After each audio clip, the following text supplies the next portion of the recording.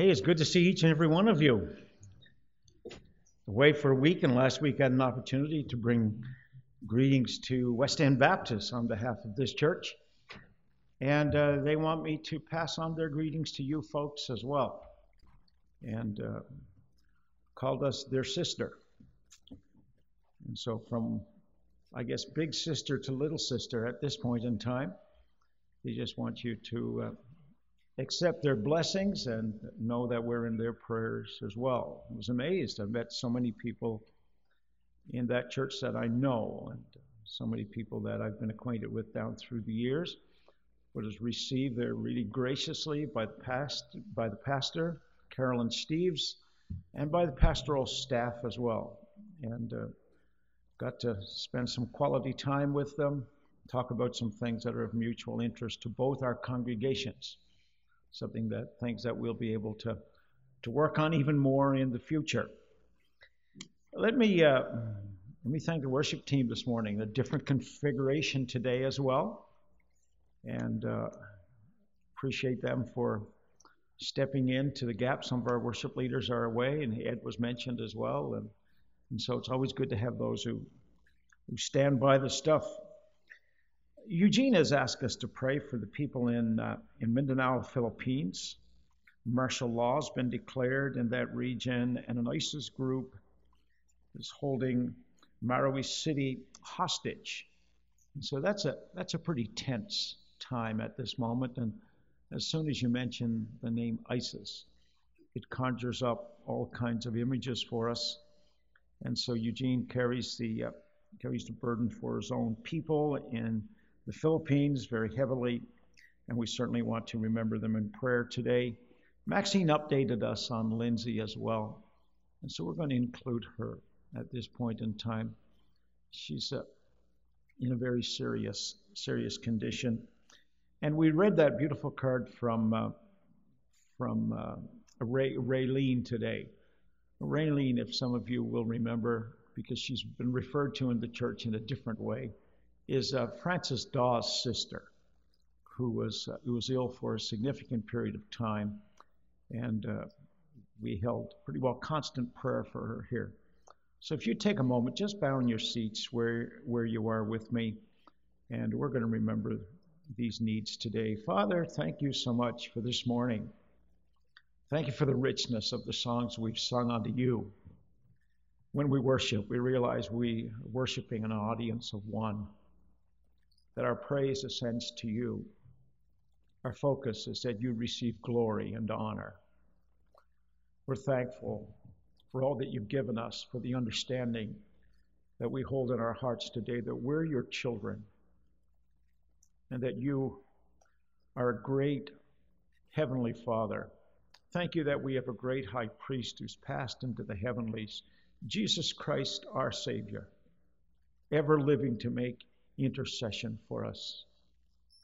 And so, Lord, you know the needs that we bring as before they're even spoken. And so today we pray that you'd watch over Lindsay today. She's been through a terrible ordeal already, and there's evidence that this will go even deeper. And so we pray for your comfort and for your strength. We pray that ministry will go out to her from you directly today in terms of strength and encouragement, but also to those who surround her, to family who have to be so anxious.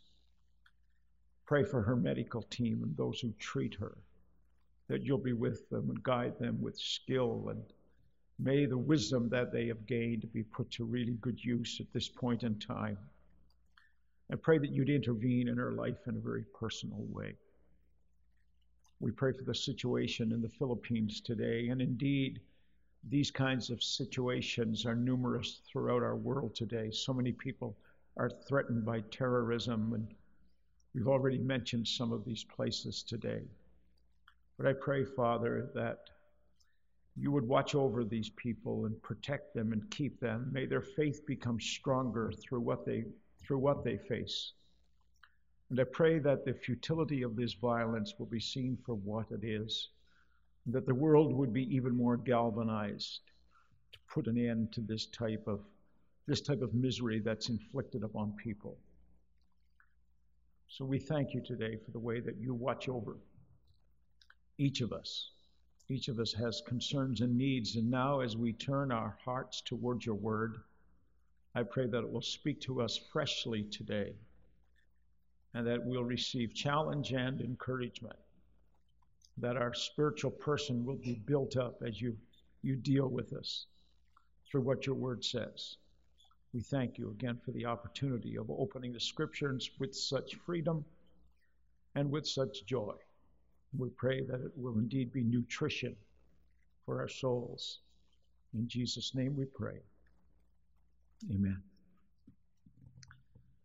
We welcome back those who've recently returned from trips and teaching assignments and all kinds of other things. Let me add my words of welcome to you folks, and to welcome some visitors as well. I see people from my own family and some other friends, former ministry colleagues, and others. We're so glad to have each of you with us today. I want to speak to you today on a topic entitled, "Is your to-do list worth doing?" And we've all got those things. But let me take you first to something that maybe you'll remember. The plot line of this film was really innovative and intriguing. Corporate billionaire Edward Cole and working class mechanic Carter Chambers have nothing in common except for terminal illness. Both are stricken with cancer and have a tentative expiry date attached to their lives. Although Edward is reluctant to share a room with Carter, explaining that he looks half dead already, they become friends as they undergo their respective treatments. While sharing the hospital room together, they become friends and concoct a plan to leave it and do the things they've always wanted to do before they die, according to what's known as the bucket list. The list of things that need to be done before a person kicks the bucket. In the process, both of them sort of heal each other as the plot line goes. They become unlikely friends and ultimately find a great deal of joy in life.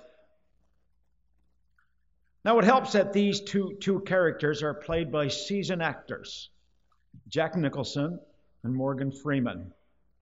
The Bucket List was a box office success, opening at the very top of the box office and grossing a total of $174.3 million worldwide.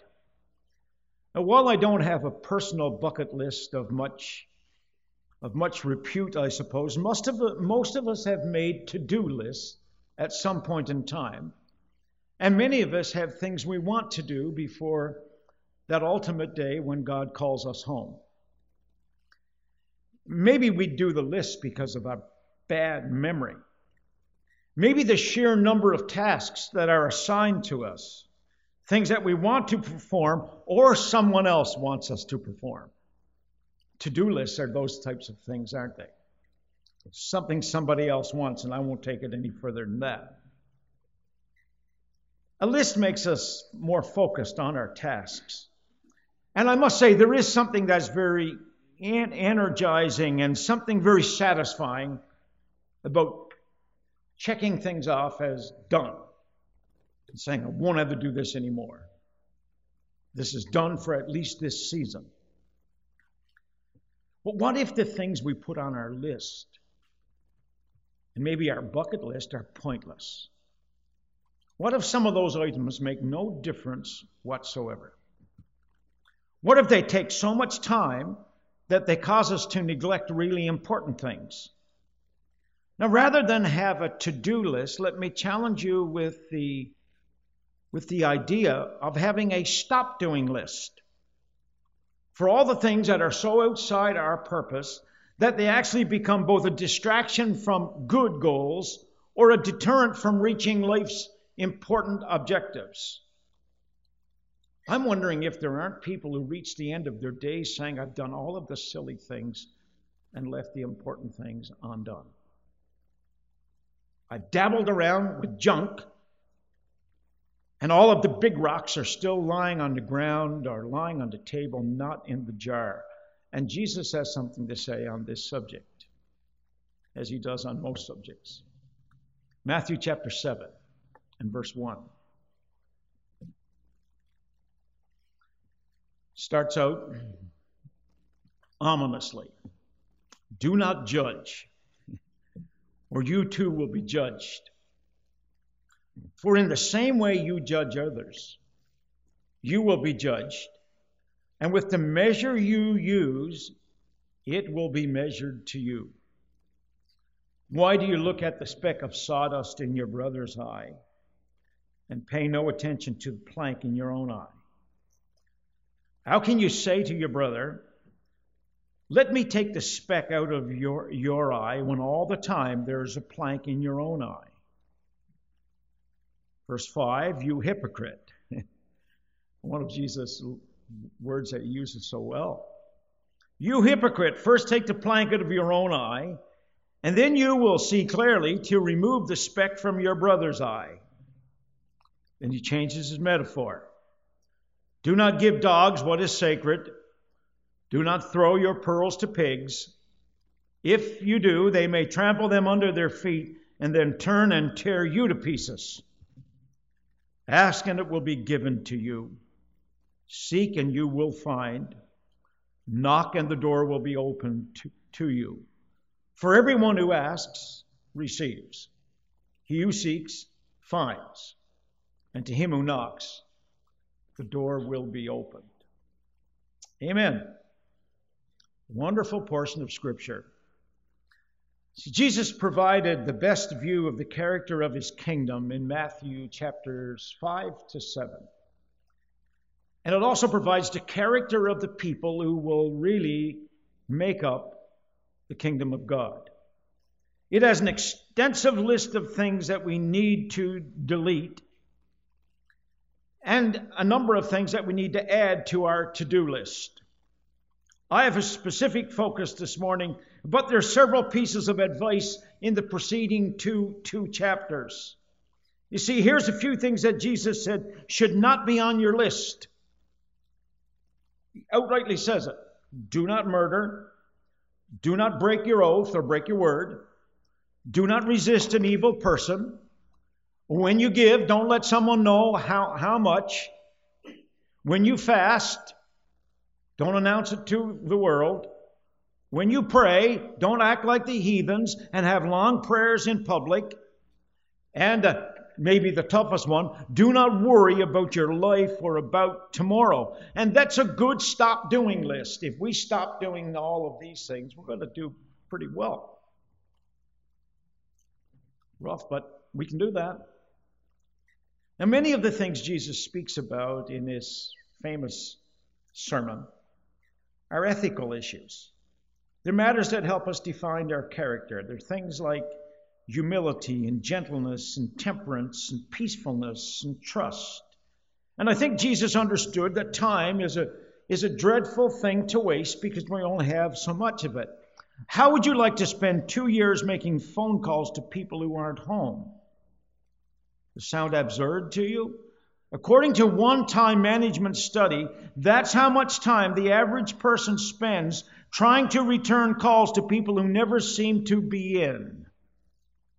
Not only that, we spend 6 months waiting for the traffic light to turn green, especially the one on Mount Bernard. And we spend another 8 months reading junk mail.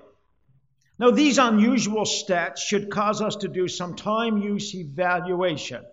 Once we recognize that simple life maintenance can chip away at time in such huge blocks, we will see how vital it is that we don't busy ourselves doing things that are really in vain. No ultimate purpose. Psalm 39 gives us some Old Testament perspective. David's got a little bit of a complaint that he's airing to God. He says, you've made my days as hand's breadth. My days are like the width of my hands, and my age is as nothing before you. And I suppose he meant that to an eternal God. Our time on earth is so brief and our days go by so very quickly, and he doesn't want us to waste it. When we do, we throw away one of the most precious commodities he gives us, because every minute that we spend is an irretrievable gift. It's an unredeemable slice of our life. I know you've got to make the telephone calls. I know you got to wait at the light. This is not license from your pastor to go out on the red lights tomorrow just because you're saving time. You could end up losing a whole lot more than you bargained for. But what about the rest of the time? What do we really do to advance the cause of Christ and to enhance our relationship with him? If that's a big rock in your world, if that's important, is our time well spent? Paul told the Christians that he had influence over to redeem the time or buy it back. He characterized it in that kind of way as an expensive commodity that had to be used wisely and be used constructively. Solomon accomplished everything on his wish list. He had the big list. And he said he put his mind and he put his energy and he put his resources to everything. And at the end of his days, he said it's vanity, it's nothing, it is meaningless. What a terrible place to come to. At the end of your days to say it amounts to nothing. See, in light of time's value and speed, cutting life back to more essential things is a good idea. The Lord spoke of these things because he saw people missing the mark of life. They had a to-do list that was contrary to the character of his new kingdom. His words are easy to understand but hard to practice. And the first statement he made in our text this morning is this one.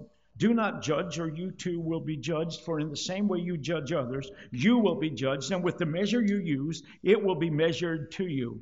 And it's easy to discern, and it's easy to know from Scripture, that Jesus lived amongst a group of religious snipers. The religious people of Jesus' day liked to target something that was wrong and get the offender in the crosshairs and pull the trigger with a great deal of joy. Scribes and the Pharisees, for the most part, derived amazing pleasure out of finding some poor sinner and then blasting him for all it was worth. They loaded both barrels with the Mosaic law and snooped around, just waiting for a chance to unload. And their brand of judgment should be better known as judgmentalism. It's an attitude that seeks to distance the righteous from the unrighteous by exposing everyone's wrongs. And Jesus became their target almost instantly, and it goes through his ministry constantly. The sin police followed Jesus wherever he went, trying to determine which law he'd broken and what penalty they could prescribe upon him. The Son of God, who could do miracles, who could heal with just a touch. And someone is going behind his back, just following him around, looking for where he's making mistakes. Let me point out a few occasions to you that are only in Matthew's gospel where Jesus is judged. He called Matthew as one of his disciples, and they said Jesus is hanging around with the wrong kind of people. He cast out demons, and the religious leaders said he used the devil's power to drive out demons. He plucked grain to eat on the Sabbath day and was harshly condemned for threshing grain because he ground it into something that could be eaten. And so they said, you're working on the Sabbath day. He healed a man with a withered hand on the Sabbath, and they accused him of working on a labor-prohibited day. And so they went out and plotted his death. So you do something good for a person. No good deed goes unpunished, that kind of idea. But do you hear one word of praise to God for the suffering that was halted by the actions of Jesus? Do you realize how much time and energy is wasted trying to fix people, to make them become obedient to some kind of a set of regulations, no matter how good these regulations might be or might not be? And what Jesus effectively says is for us to stop judging other people, because our practices to condemn will be used against us if we fall into sin or error ourselves. He illustrates the principle very strongly. Bring him a woman accused of adultery, and you know the scene. He stoops down and he writes in the sand, and whatever he writes, the accusers slink away from the oldest to the youngest, and we have driven ourselves crazy trying to understand what Jesus wrote. I do know he probably applied a new rule of judgment. He that is without sin cast the first stone. And they all left until just Jesus and the woman faced each other. And I don't think Jesus wrote something that they wanted put on their resume or their headstone. It shook them up. It sent them scurrying away. So it had to be something that really challenged them. If we become judgmental, we create the capacity to create walking wounded. It has the ability for us to create living dead. I know I'm on the edge of zombieism, so I won't go any further. There's enough of that out there. There's nothing more counterproductive than creating casualties who bear bitter witness of having been judged until they want no part of the kingdom of God. I meet them every day of my life. People who live with more discouragement. They live with more fear. They live with more baggage from their past than they need to carry. See, passing judgment is part of the culture that we live in. We think our culture is very, very, very, very permissive and open, and in some respects it is. But if you ever watched Idol, either one of those shows, ever watched a Survivor, all feature judgments of people. Your performance is rated. Your attitude is rated, and if it doesn't measure up to something, you're sent packing. You'll get voted off the island, or you'll get eliminated from the contest, and you tuck your tail between your legs, take your losses, and you run. And we become so nice about it because we even take people who judge, call them analysts. Such a benign word, isn't it? We analyze things today. We've got systems analysts, people who tell you your computer's on the fritz. We've got political analysts, people who think they know which move is likely to lose you fewer votes. And boy, is there a market for those people in our world. Financial analysts, people who tell you how to best invest your money, but the first thing you got to do is give them some of it.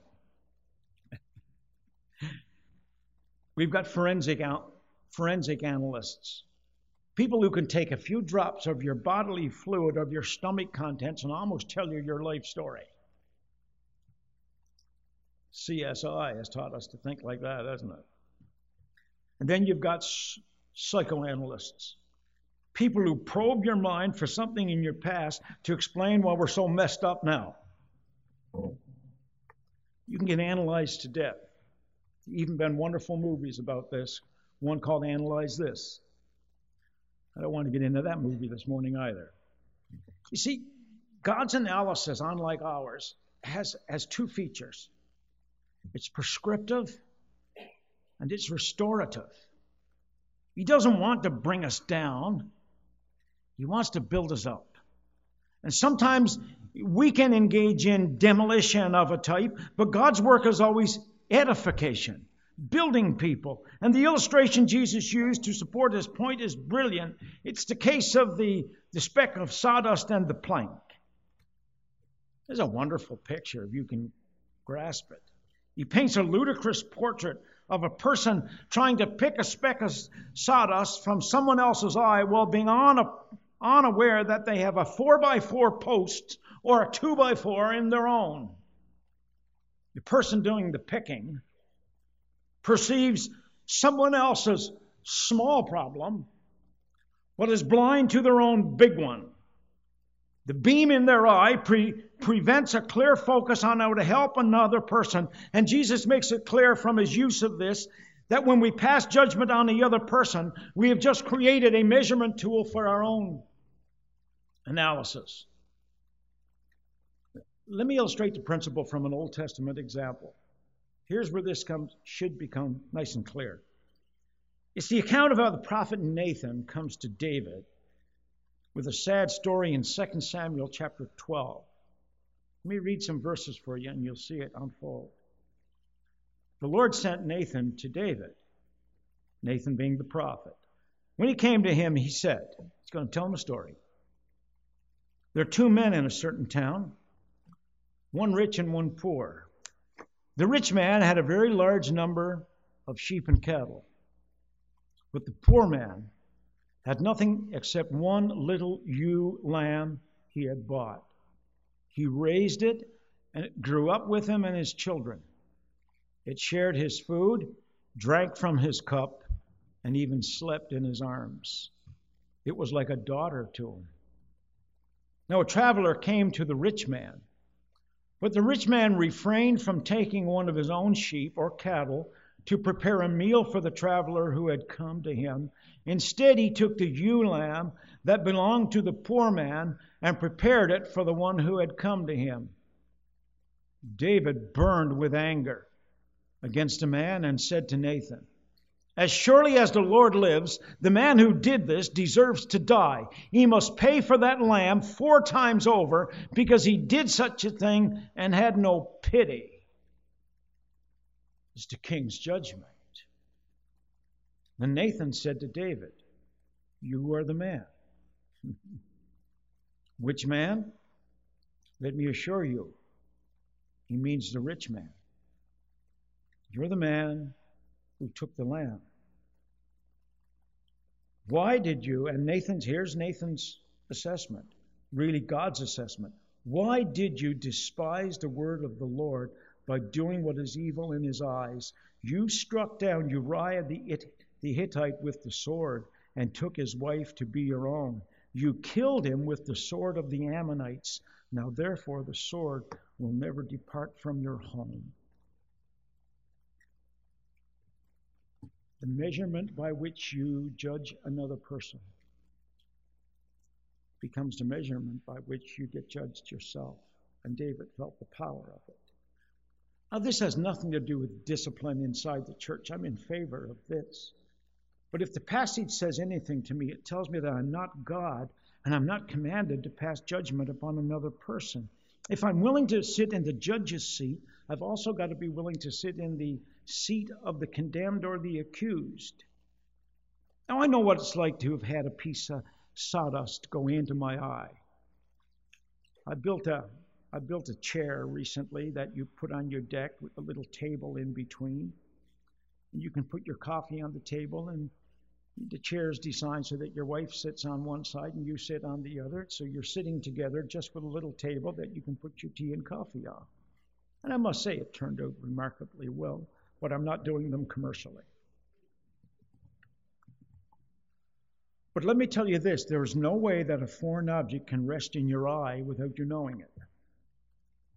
It burned, it watered, and it irritated me. It flew off the table saw, and it got me. I used every method I could to get it out. I remember coming to my wife and asking if she could see it. I stood in the mirror making faces that would terrify kids on Halloween night. All because of one little speck of sawdust that landed in my eye, and I wouldn't trust anyone to take it out, especially if they had a 2x4 in their own eye. They're more incapacitated than I am. So do something for me when you go home in the afternoon today. Find a piece of wood about 4 feet long. If you don't have one, Carrie will find one for you. Get a few ropes and bungee cords and strap the piece of wood around your head so that it sticks out at the level of your eye. And then put a patch over one of your eyes. Get a friend over or use one of your children. Or if you want to have some real fun, use your spouse. And try to get close enough to look into their eyes to see if there's a speck of sawdust or an eyelash in one of their eyes. And I will suggest to you now that trying to get close means that the piece of wood that's strapped to your head is going to batter the person that you're getting close to. Now try going to bed wearing that kind of a getup. At the very least, it'll be in the way, but you'll get an appreciation for how much damage we can do when we try half-blind microsurgery on someone else's eye. Now, if you try this in the afternoon, I'm telling you that you have my permission to do it, but it's like a make-work project for me because I would expect concussions, a few fights, a separation or two, and a full week of hospital visits next week. See, when you look at what it would be like if you tried it, you get a good impression. Jesus is right. Best way I can help my brother is to get the beam out of my eye. And in so doing, offer him hope. That if I can be released from such a huge log in my eye, there's hope for the speck of sawdust in his. God can do something great like that. And He certainly can take care of my small issue. And if He wants to keep it and put up with the irritation of it, then you'll just have to deal with it. Abraham Lincoln stated, "Those who deny freedom to others deserve it not for themselves." Jesus wasn't done. Now, I read Him here saying that there are some people who just won't be helped. They just refuse all kinds of help. You can preach to them. You can witness to them. You can offer them all kinds of spiritual help, but nothing is going to change their minds. They have a to-do list and they're stuck with it. Spinning your wheels on lost causes, should really be on our stop doing list. There are people you and I both know who are away from God who've invented more reasons not to live as a Christian than any of us can remember.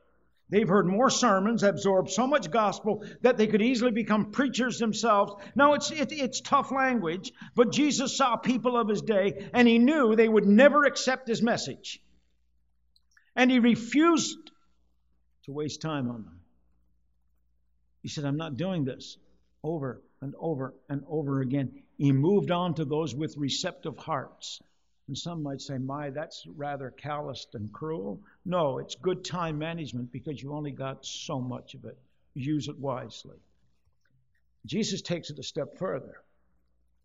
He says it's comparable to taking the sacrificial meat from the altar of the Lord and casting it to a dog, because to the dog it's just meat. He'll rip it apart and satisfy his hunger. Then Jesus changes his metaphor, never at a loss for one. He says it's like dressing up a pig with a fine collection of pearls. And that's why Miss Piggy always cracks me up, because she wears them constantly. A pig would prefer a potato peel to a pearl. Its value is wasted because their appetites are for their belly and not their soul. And likewise, there are people to whom the gospel is presented that are far more insistent on obeying their fallen nature than ever reaching for eternal life. And there are times in your life that you're simply going to have to move on and find better soil to plant the seed of the gospel. It's tough, but it becomes necessary. I want to close with something to keep on your to-do list. I can be assured that if I'll take my 2x4 or my speck of sawdust to God, I can be sure He'll deal with me in grace. Whether the problem is big or whether the problem is small. The fact is, we all need His redeeming power. If there's judgment to be passed, I need to judge myself first. And that's what I think Jesus was saying when He concluded. He says, "Ask, and it will be given to you." I think He's talking about vision. Seek, and you will find. He's talking about understanding. Knock, and the door will be opened to you. That's good action. For everyone who asks receives. Here's the character of the kingdom of God. Everyone who asks receives. He who seeks finds, and to him who knocks the door will be opened. It's so important in the day in which we live to be sensitive to what's going on around us and to not waste our time on meaningless things. Shortly after I arrived on the West Coast, which is quite a number of years ago now,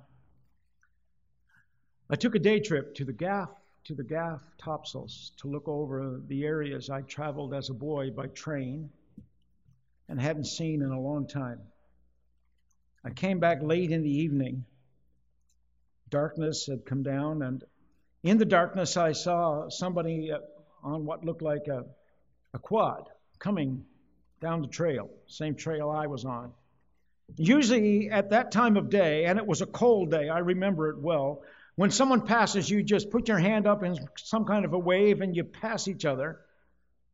But on this occasion, he slowed down, so I slowed down, and a long conversation in the night began between two people who were total strangers to each other. I'd never seen the man before in my life.